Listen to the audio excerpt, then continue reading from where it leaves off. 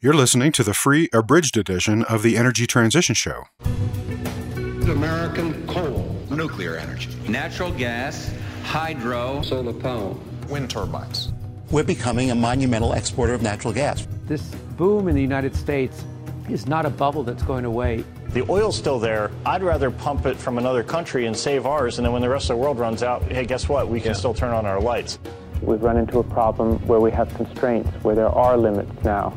The new phase we're going into, related to the exhaustion of these resources, there's no replacement.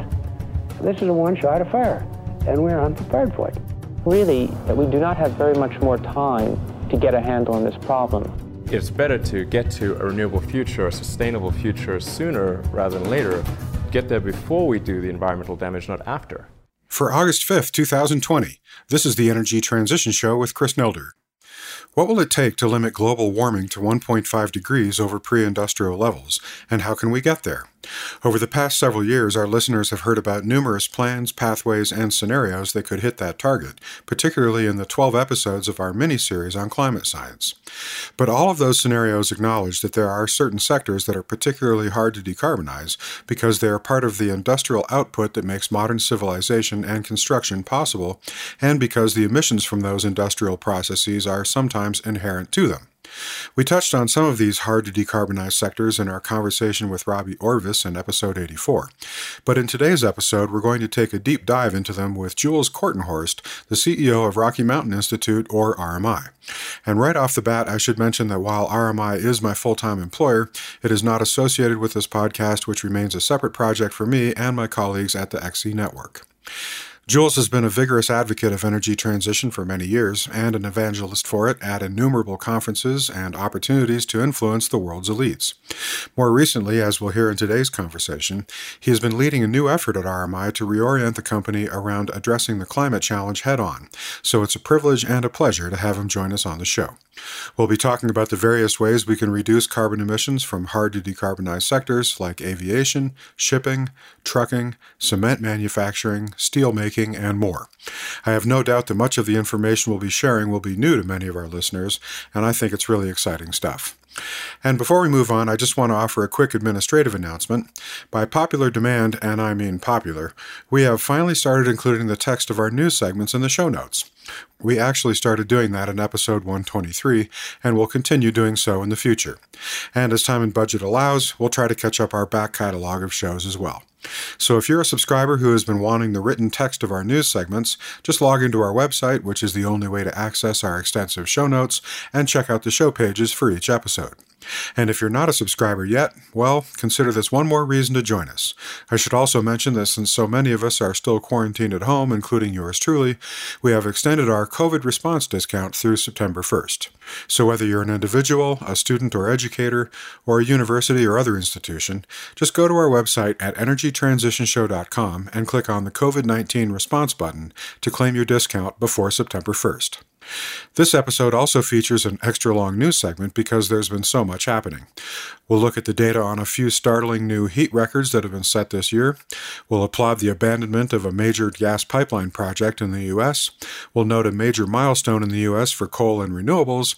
And we'll have an extra long episode of everybody's favorite segment, Coal Death Watch. And now, let's go to our interview with Jules Kortenhorst, recorded July 9th, 2020. So let's bring him into the conversation now. Welcome, Jules, to the Energy Transition Show.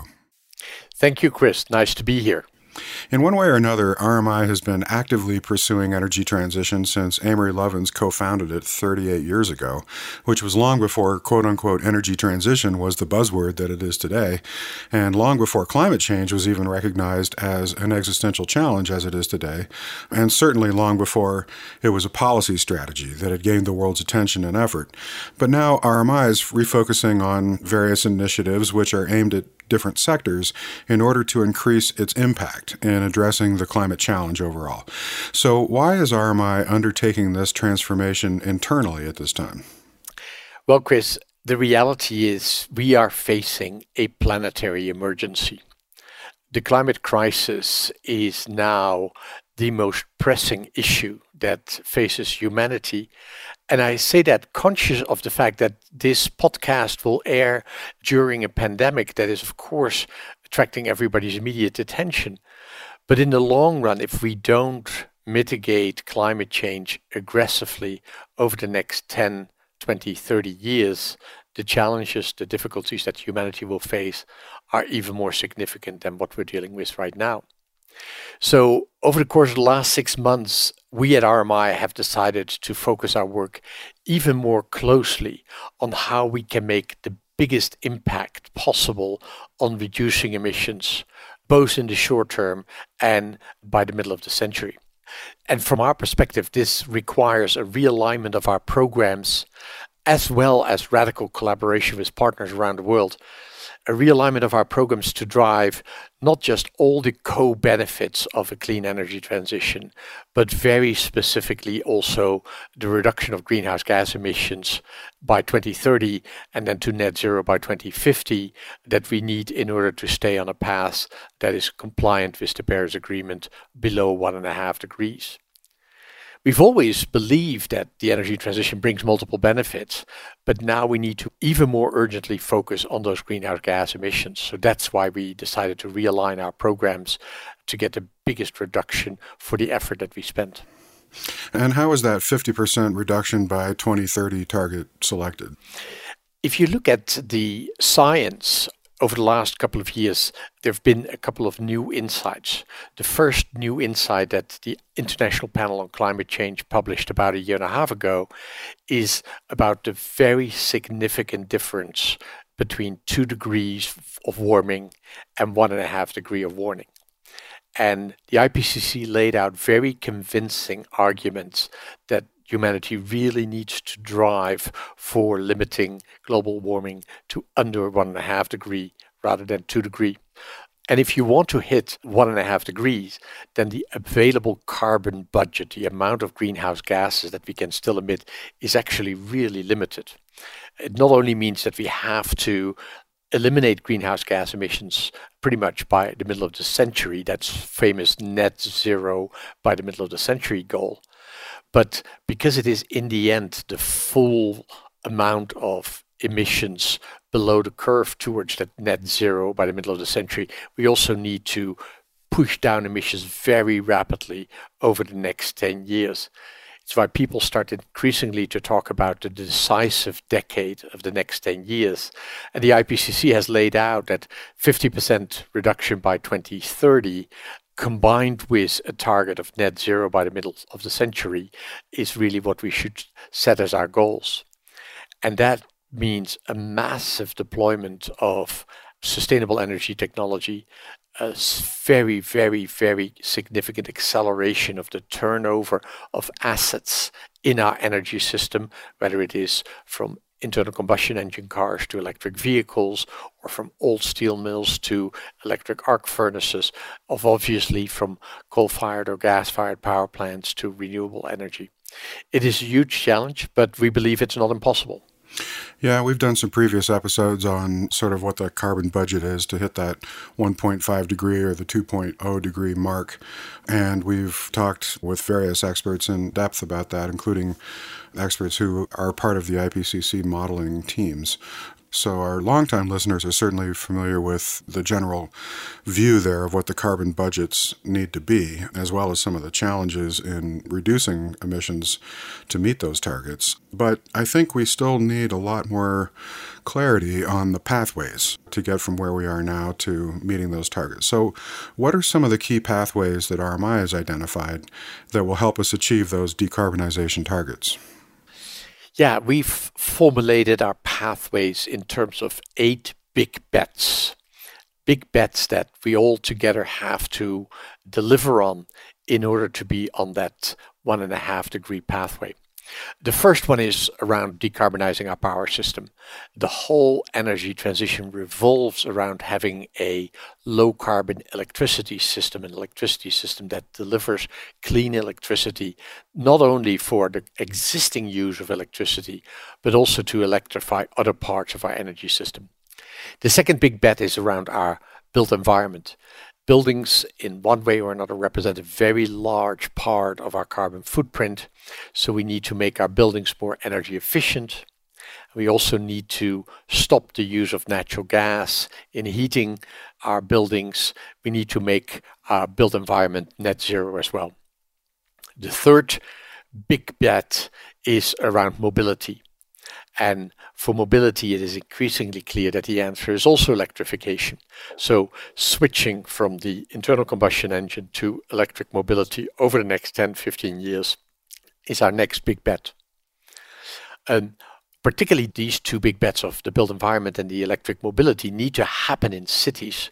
So a fourth big bet is helping cities deploy the technologies, put in place the regulations, create the settings in which cities can actually make that transition to become clean, to have net zero buildings and electric mobility.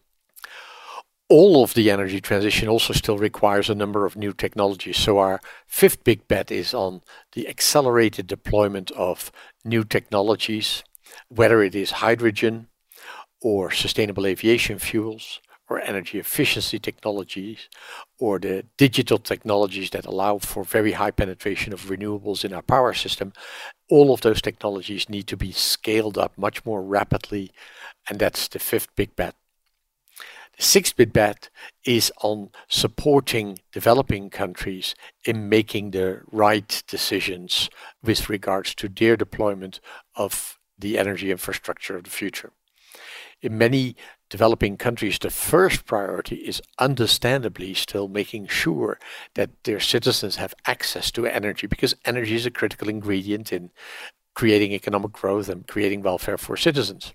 So making sure that developing countries leapfrog to the energy technologies of the future is a critical big bet that we will support. And then as a seventh big bet, we believe that as with everything, you manage what you measure. So we have to start measuring much more rigorously our global emissions. We need to make our emissions more visible and as a result more actionable. So we expect to use information technology, satellite technology, big data, artificial intelligence to make timely and location-based emissions data available to everyone for immediate action. And the last big bet is that of sector decarbonization. One of the most challenging parts of the economy to decarbonize is heavy industry and transport. Some call it the hard-to-abate sectors. And our last big bet is to work with these sectors to understand how they can reduce their demand for energy, how they can electrify, and what they can do to shift their processes that maybe bring about inherent greenhouse gas emissions like steel and cement, and help them with abating those emissions as well. So these hard-to-decarbonize sectors or hard-to-abate sectors are particularly challenging, and I certainly understand why that rises to the level of being one of the big bets here. But why would RMI choose to tackle those difficult sectors instead of doing something easier? For example, just amplifying solutions that exist today, like increasing the deployment of wind and solar, for example. Yeah, that's a good question, Chris. Why do you take that difficult monkey on your shoulder, right? Right. But the reality is that if we want to hit that net zero target by the middle of the century, we can't leave heavy industry and heavy transport to the side. Heavy industry and transport together account for about 30% of emissions globally, about 10 gigatons of CO2 a year. So we can make enormous progress, and we are making progress in the power sector, in the built environment, in light-duty transport, and putting them on a path to decarbonization. But that alone is not good enough. If we don't also address the emissions of the harder-to-abate sectors, then we won't get to those goals. And that requires new technology. It requires a new level of ambition. It requires radical collaboration across these sectors. And above all, it also requires a new awareness in these sectors that they cannot stand by, that they have to be part of the solution. And now that we are starting to realize that the technical low-carbon solutions for these hard-to-abate sectors do in fact exist, they may not yet be at scale, they may not yet always be fully commercial, but they do exist. Now is the right time to step it up and work both on the demand and on the supply side of these sectors to help abate their emissions. So how is RMI tackling this challenge? For each of these sectors, we will need to work closely with partners from around the world. Rocky Mountain Institute on its own cannot take on the challenges of all these hard-to-abate sectors. So over the course of the last 2 years, we have teamed up with the Energy Transitions Commission, the World Economic Forum, and an organization called Systemic, a sustainable consulting firm in London, to lay out the pathways for decarbonization in these hard-to-abate sectors. We've created a so-called Mission Possible platform, which intends to help each of these sectors to develop and then implement the comprehensive pathways to decarbonize these sectors. So for aviation and for shipping, for trucking, for cement, for steel. And the intention is that this Mission Possible platform will become a central part of the discussions around decarbonizing sectors at the next climate conference, the COP26 in Glasgow, which, as you know, is now taking place at the end of 2021, to ensure that we get robust participation of these industries in driving down their emissions. And this is an open source approach. It is the idea that we will engage with other civil society organizations like the World Council on Sustainable Business, CIRRUS, and others. And it is also intended to engage with the industries themselves, with the companies in each of these sectors, to lay out logical and robust pathways, but then also drive the policy environment, the procurement, and the support from financial investors to help these industries make this transition. So correct me if I'm wrong, but collaborating with multiple partners on a goal like this seems actually like a sort of a relatively novel approach to addressing climate challenges.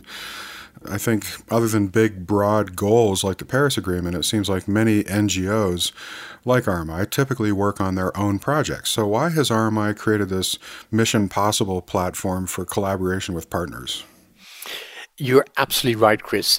Collaboration is not easy, and people often think, oh, but civil society organizations, mission-driven organizations, they should be quite eager to work together. But there's all sorts of historical and institutional reasons why collaboration is not automatic and not easy.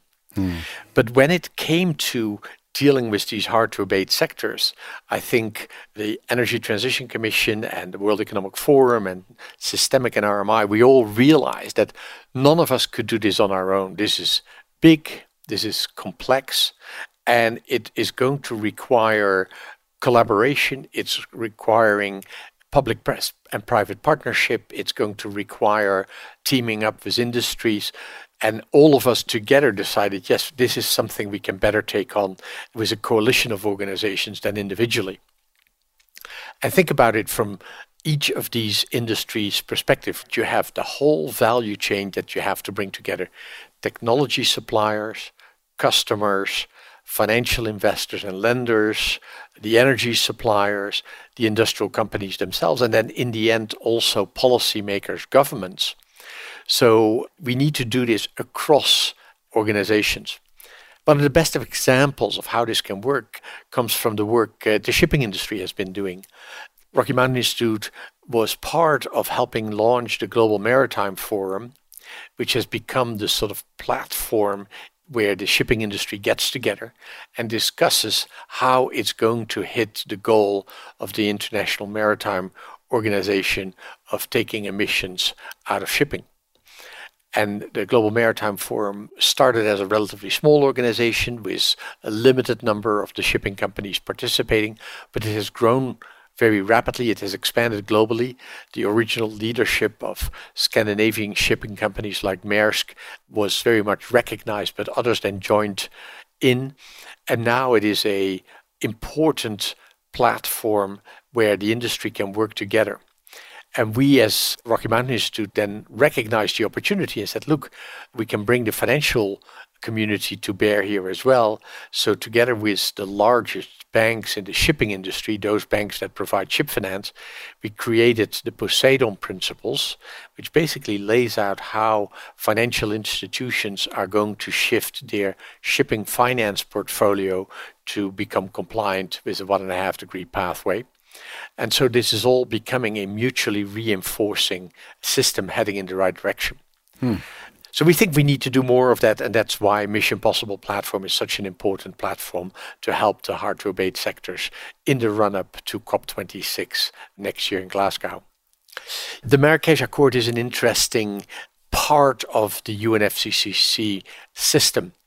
After the Paris Agreement was negotiated 5 years ago, the next COP took place in Marrakesh, and the parties at the COP said we need to find a way to engage with non-state actors, with businesses, with financing parties, with civil society organizations, with research institutions. So the Marrakesh Accord was specifically created as the framework for non-state actors to engage with the UNFCCC negotiations. So far, the progress of that Marrakesh Accord has been limited, and we see this Mission Possible platform as an important and powerful way to robustly engage industry sectors with the COP and with the UNFCCC framework. So the Marrakesh Accord gives you a precedent for bringing in non-state actors. The Poseidon Principles brings in sort of a guideline or a platform to bring in the financial community, and then sort of the Mission Possible platform creates just kind of a big umbrella around everything, so that when we get to COP26 in Glasgow next year, hopefully we're going to have this strategy working where you have robust engagement from all these different actors, including ones that are not normally at the table here representing governments or whatever. Yeah, absolutely. And businesses have always looked for that way to engage. I remember my first COPs 15 years ago, where some companies came to Copenhagen and said, we want to be of help, we want to participate, but how do we actually work in this very complex diplomatic and political system? And at the same time, diplomats and policymakers can massively benefit from the voice of the private sector.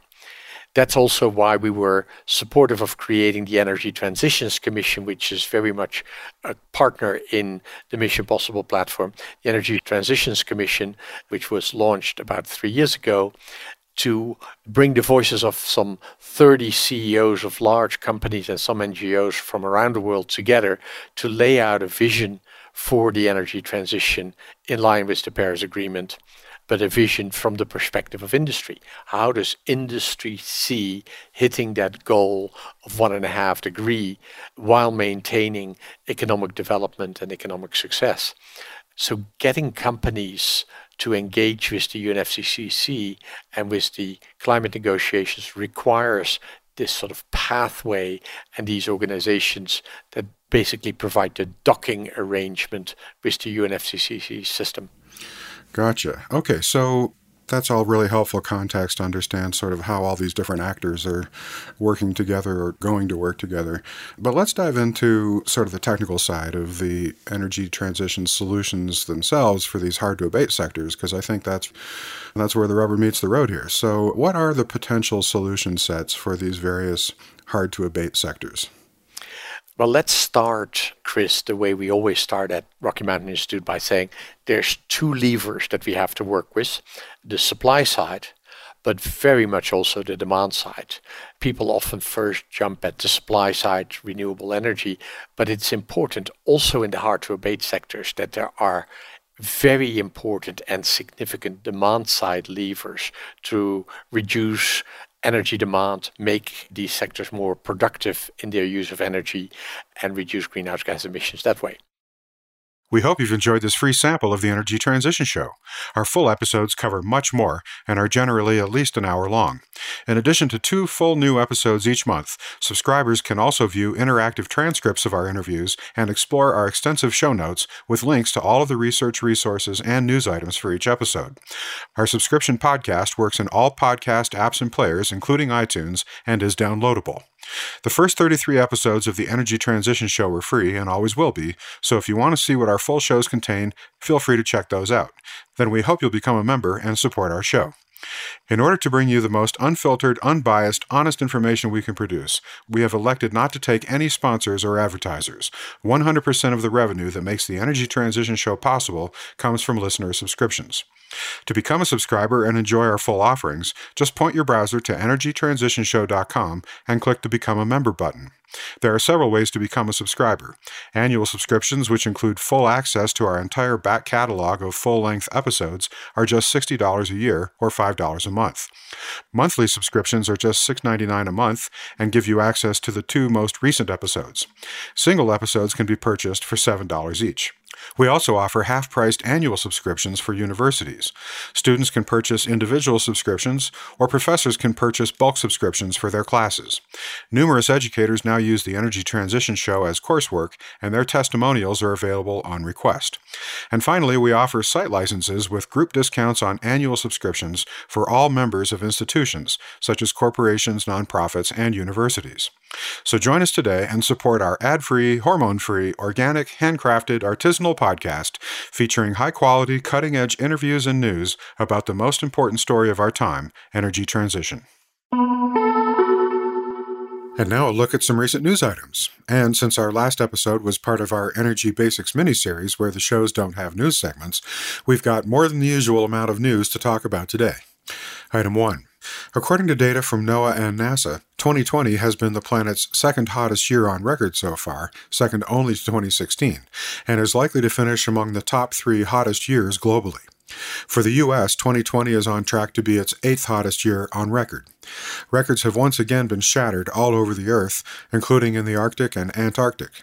In June, a town in Siberia, well inside the Arctic Circle, broke all temperature records with a recording of 38 degrees Celsius or 100.4 degrees Fahrenheit. Antarctica broke several temperature records in February as well. The record-breaking temperatures in the Arctic Circle have had numerous consequences, including thawing permafrost causing ground-mounted infrastructure to fail, wildfires raging through Siberian forests, and an explosion of silk moths that have been stripping trees of their needles. A new study by the World Weather Attribution Project found that the record heat this year in Siberia would have been virtually impossible without human-induced global warming. Item 2. After 6 years of vigorous opposition by environmental and community groups, Virginia-based Dominion Energy and North Carolina-based Duke Energy have given up on building the Atlantic Coast Pipeline. The 600-mile natural gas pipeline would have tunneled under the Appalachian Trail on its way from West Virginia through Virginia and into... Well, that's it for this episode of the Energy Transition Show. Thanks for listening. You can find our show archive and give us feedback and suggestions at energytransitionshow.com and follow us on Twitter @TransitionShow. Our theme music was by Mike Sugar and Mark Burnfield, who you can find online at MikeSugarMusic.com. The Energy Transition Show is a production of the XE Network.